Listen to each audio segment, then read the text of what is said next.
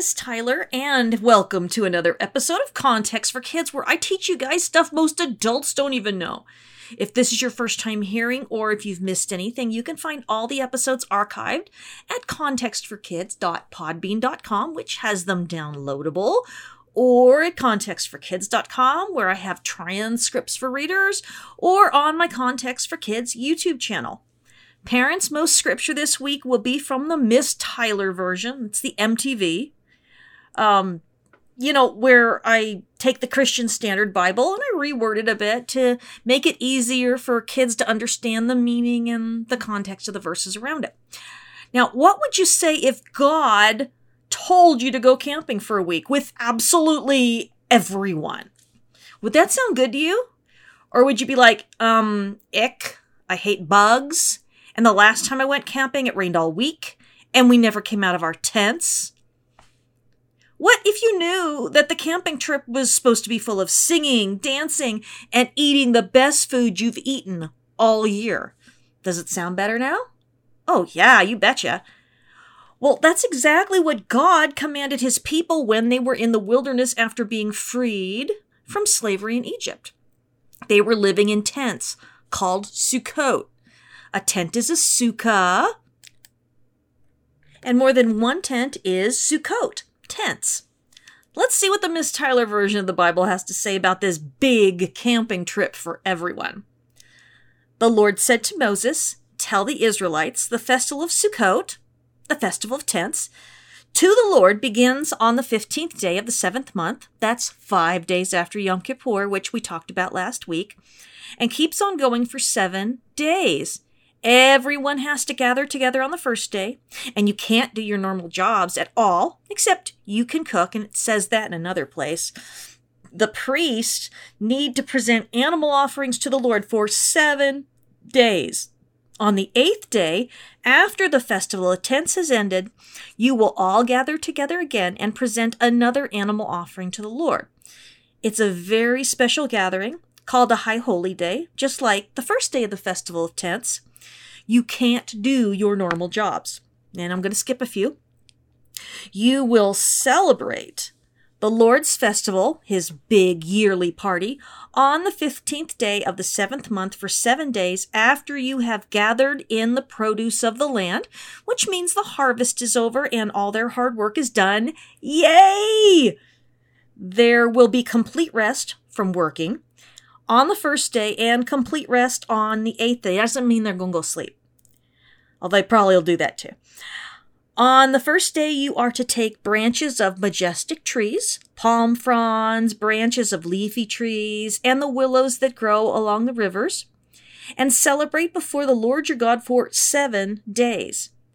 You need to celebrate it as a festival to the Lord 7 days every single year. This is a forever commandment for you and for everyone who comes after you. Celebrate it in the 7th month, which means don't move it around.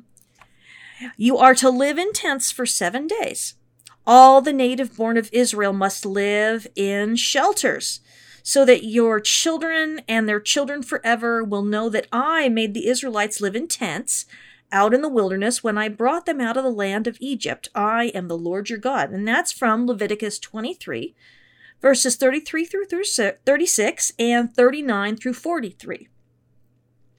I'm tongue-tied today. I hope it's not too hard to listen to me. Wow. So a week-long party. But what does all this mean anyway?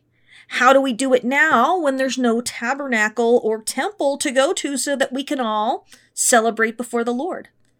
Celebrating before the Lord in the Bible meant to go to where his presence was and worship him there and have a party in his honor together. That meant traveling to where the tabernacle was. Once they weren't all gathered around it in the camp in the wilderness anymore, or to Jerusalem when the temple was there.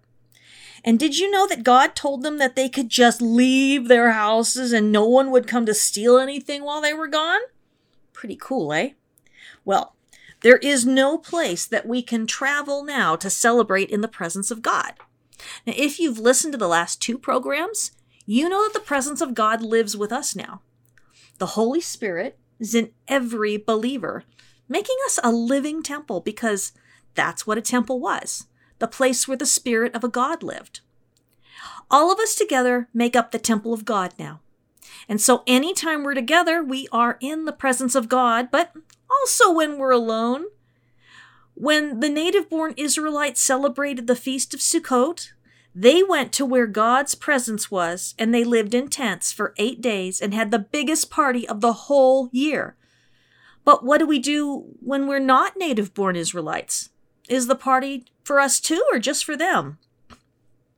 Well, I can tell you that it's definitely for us too, because now, according to the Gospel of John, we have an even better reason for celebrating the Festival of Tents. John said, the Word, that's Jesus, by the way, God's final word to us, became a human and lived among us. We saw how glorious he was, the glory that he has because he is the one and only Son of God, the Father, full of grace and truth. That's John 1:14. And great googly moogly.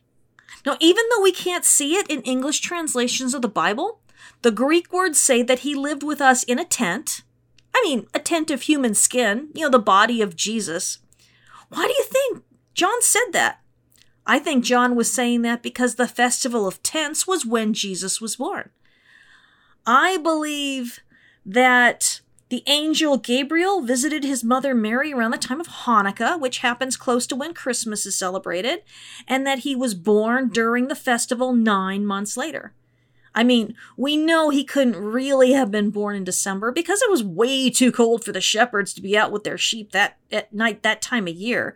But during the Festival of Tents, it was perfectly fine outside and people would actually be dancing and singing all night long. So my family, although you might do something different because the Bible isn't really specific about when he was born, because in the ancient world, they would tell you when a person died, but not when they were born, and the Bible's no different. My family celebrates Jesus' birthday all week long. We can't live in tents here because we get winds that week that are often 60 miles an hour, and anything left in the yard gets blown far, far away.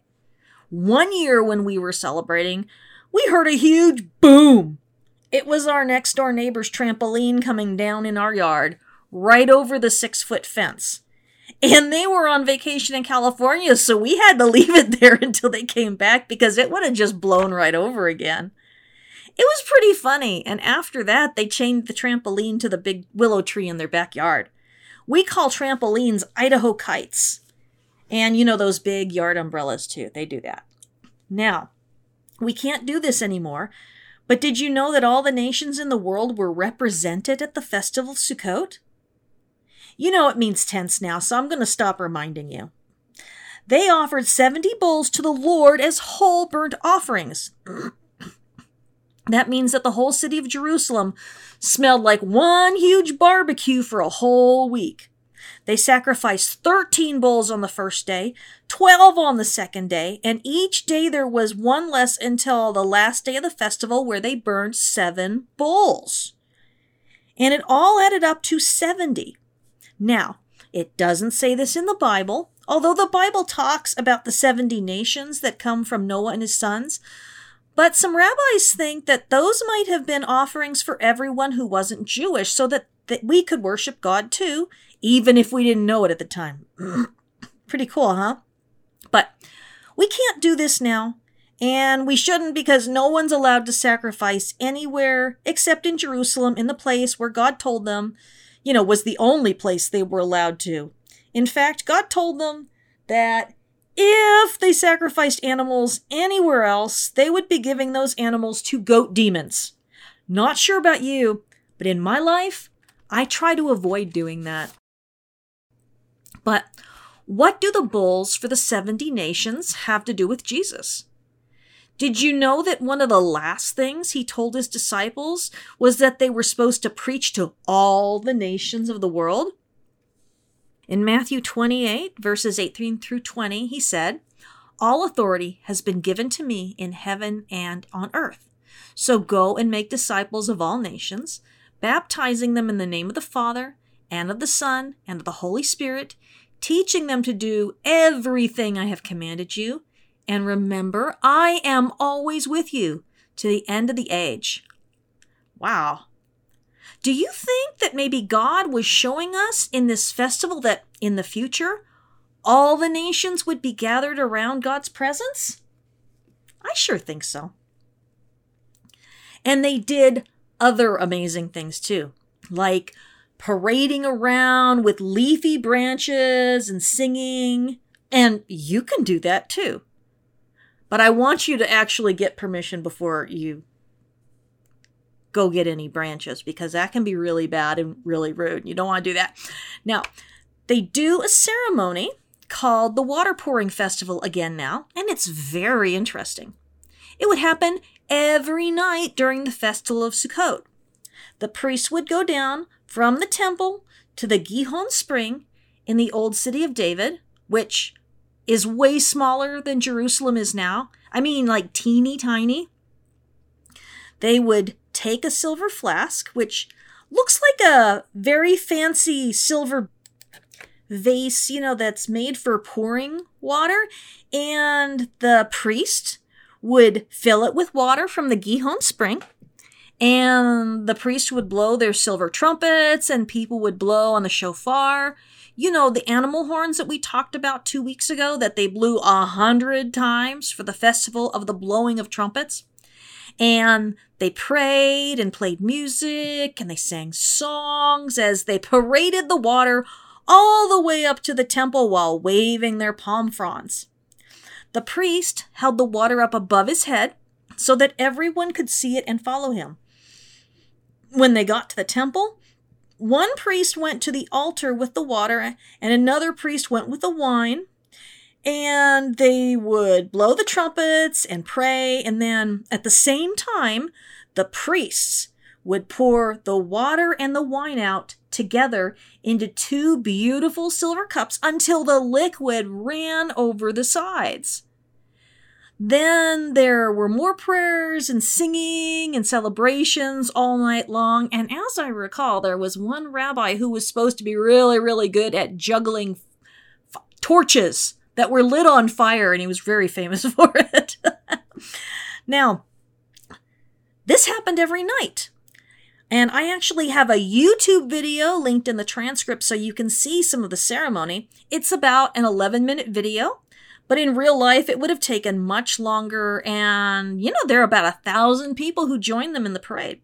This time, that would have been a lot more in the past. But what do water and wine being poured out have to do with Jesus? I'm so glad you asked. And we're going to go back to the Gospel of John for this. This time I have 2 verses for you because it's important twice for the same reason.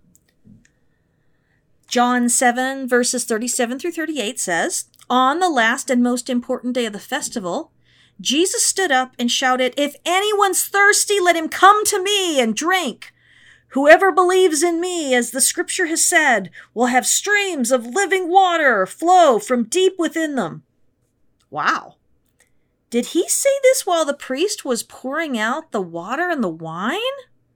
I sure think so.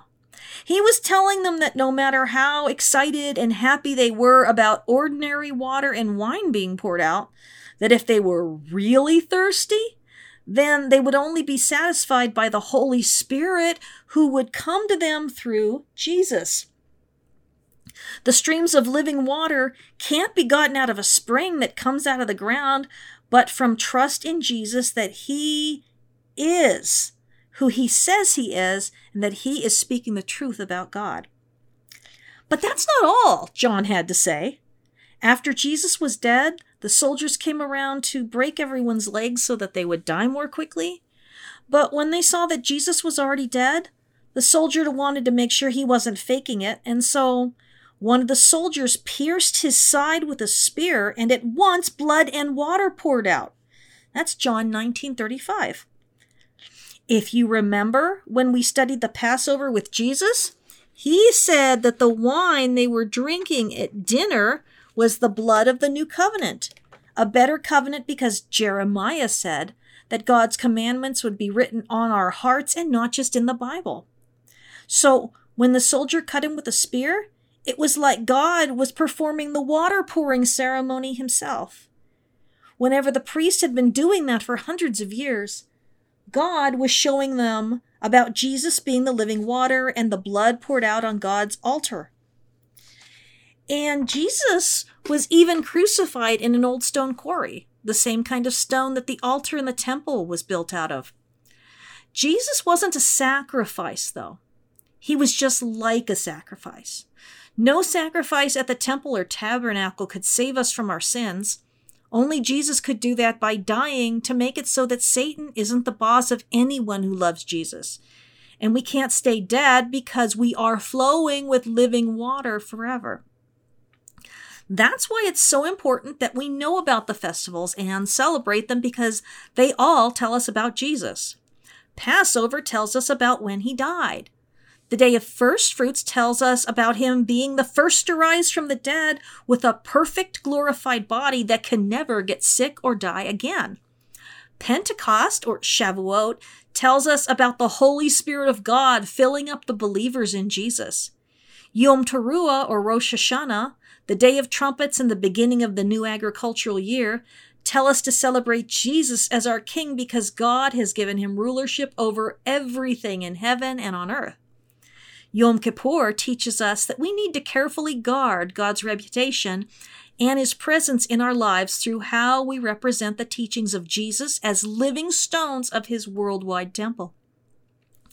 And Sukkot, the Festival of Tabernacles, or tents, teaches us that Jesus came to live among us like a man in a tent when he left the right hand of God and became human for us. It also teaches us that Jesus would gather all the nations of the world to God. And finally, that Jesus is the living water and wine of God's covenant with all of us. He went to a lot of trouble to make sure that the festival ceremonies would make it obvious, but only after it all happened. That Jesus is God's one unique Son, the Messiah, our Savior and King. What better reason for a party? Now, I love to cook. And this is the day that I really cook all of our favorite foods. Pastrami brisket that's been soaking in salt water for 2 weeks and has to cook for 14 or 15 hours. I already have the blueberry pies in the freezer, and I will make my mom's famous Swedish tea ring, which is so yummy. And we will have so much fruit and grape juice, and my husband and kids will drink wine because they're grown-ups now. I mean, my husband's been a grown-up for a long time. And my son's girlfriends will be with us, sharing in the meal, and we will have something special every single day. Oh, and birthday cake. I'm pretty sure that Jesus loves coconut, so there will be a coconut cake for sure. or maybe I'm the one that likes coconut. I will put my favorite radio station on first thing in the morning and just listen to music about God all day long. And when I don't have knives in my hands, I will dance, but otherwise I will sing when I know the words of the songs. And I will make a huge platter of turkey sandwiches on croissants or maybe sourdough bread. And mine will have extra pickles and so much mustard. Lots of extra pickles. When people look at my sandwiches, they're like, "Would you like some more sandwich to go with your pickles and mustard?" I will set the table with my fancy tablecloth and silver candlesticks, and we will have the spices and the grape juice and the wine on the table, and I'll light the candles and pray, and my husband Mark will say the prayers over the challah and the wine. Challah is special yummy bread. Yummy, yummy bread. And he will pray for our sons and their girlfriends who we love very much. It will be a wonderful celebration, and it is very different now than when they were kids. We were only ever able to make a sukkah outside 1 year, when we lived in Missouri and we built a fort in the woods on our property, with branches on top for a roof so that we could see the sky. And we would go out and eat in it and enjoy ourselves. But when they were smaller, we almost always lived somewhere really cold, and so we would build blanket and pillow forts in the basement if we didn't have enough room, or a tent if we did have a room.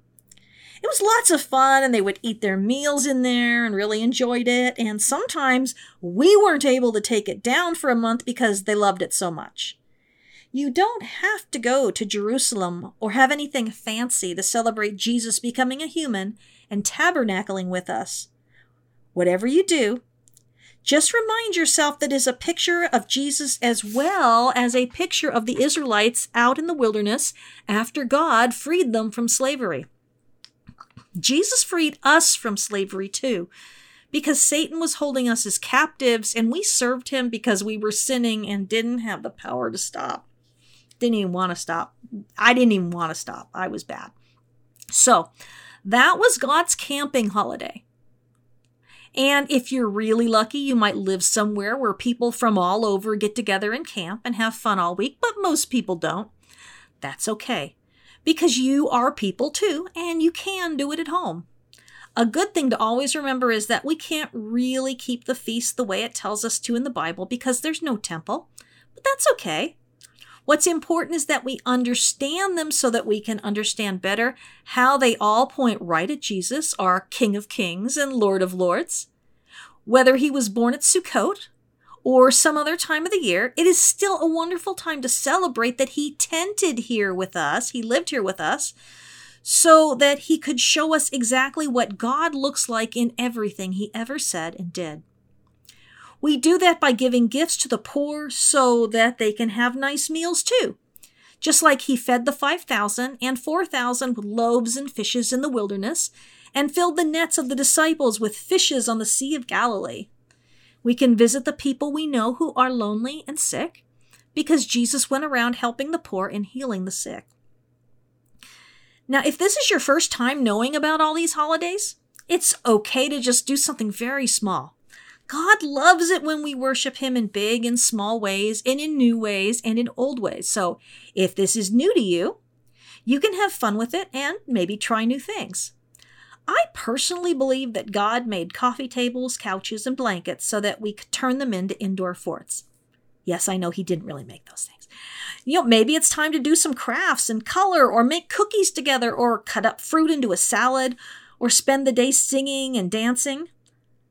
I'll have lots of links for ideas in my transcript. Maybe you have favorite movies you enjoy. I love watching The Prince of Egypt, Joseph, King of Dreams, and all the old Bible movies and even VeggieTales. I still love Larry Boy, and I have a shirt with him on it. I can still sing the cheeseburger song and the belly button song and all the rest. It's an amazing time of year. Oh, and I need to teach you some Hebrew so that you know how to say happy holidays. During Sukkot, we say Chag Sameach. It actually does mean happy holiday. If you want to learn more, I have some very, very old videos on my Context for Kids YouTube channel too. When I had longer hair and fewer wrinkles and much smaller glasses. Now, really quick, let me tell you about the very last day of the festival. And it happens the day after Sukkot, and so people call it the 8th day of the festival, or Shemini Atzeret. Everyone who's gone to Jerusalem for Sukkot would gather together at the temple for one final service. Now, why is this important? Weren't they all just saying goodbye before going home? Well, although they would do that, I'm sure, and say goodbye to the extended family that they might not see again until the spring for Passover week, setting apart this day as a special and holy day is very important to the story of Jesus. You see, Jesus died on the Passover, and he was still in the grave on the Sabbath, on the 7th day. But the day he rose from the grave with his glorified and immortal body that would never get sick or die, and could even go through walls, was the very next day, which we could call either the first day of the week or the 8th day.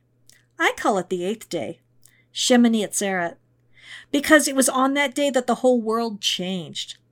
It wasn't only the beginning of a new week, but it was also the beginning of a new creation. God's kingdom of heaven on earth where we can live changed lives because Jesus is our King and the Holy Spirit guides us and helps us to be more and more like him. I love you, and I am praying for you, and Chag Sameach. Happy holiday from my family to yours.